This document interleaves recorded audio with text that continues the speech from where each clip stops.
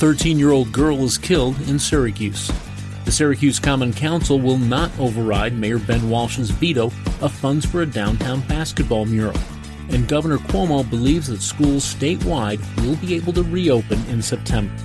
This is your Syracuse.com flash briefing for Tuesday, May 25th, 2021. I'm George Owens. A 13-year-old girl was stabbed and killed Monday night on Syracuse's west side, according to Syracuse police. The stabbing was reported just before 6 p.m. on the 1200 block of West Onondaga Street, according to a police spokesman. The girl was taken to Upstate University Hospital by ambulance and later pronounced dead. Officers told dispatchers the stabbing was related to a harassment call reported earlier on the same block. Check with Syracuse.com today for updates to this story. The Syracuse Common Council won't attempt to override Mayor Ben Walsh's veto nixing funds for a proposed basketball mural downtown. Councilor Pat Hogan said on Monday that he did not have the 6 votes he needed to override Walsh and would not attempt to hold a vote.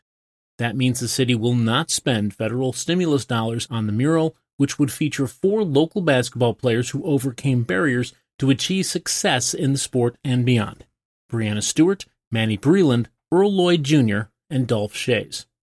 Earlier this month, the council had voted 6-3 to spend $75,000 on the mural from the American Rescue Plan Act. Walsh vetoed the amendment last week. He said he had reservations about the proposal and didn't think federal guidance allowed for relief money to be used for the mural. If Hogan didn't have enough support to override the veto, that means at least one councilor changed his or her mind since the original vote. Hogan declined to say whose position had changed. He did say that he still hopes to find a way to pay for the mural and get it painted. If current COVID-19 trends hold, there's no reason every school in New York State can't be fully open in September, Governor Andrew Cuomo said on Monday. At a press conference in Long Island, the governor said, quote, "We have to get back to school. If you ask me today, all schools open statewide in September unless there's a dramatic change in the COVID trajectory," unquote.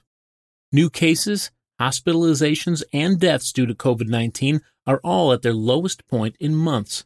Those are good signs from the full return of school in the fall, Cuomo said. He did not say whether or not he thinks schools should continue a remote option for families who don't want to send their kids back in person. He did say he plans to set a statewide policy that will govern all districts. That's your Syracuse.com flash briefing for Tuesday, May 25th, 2021.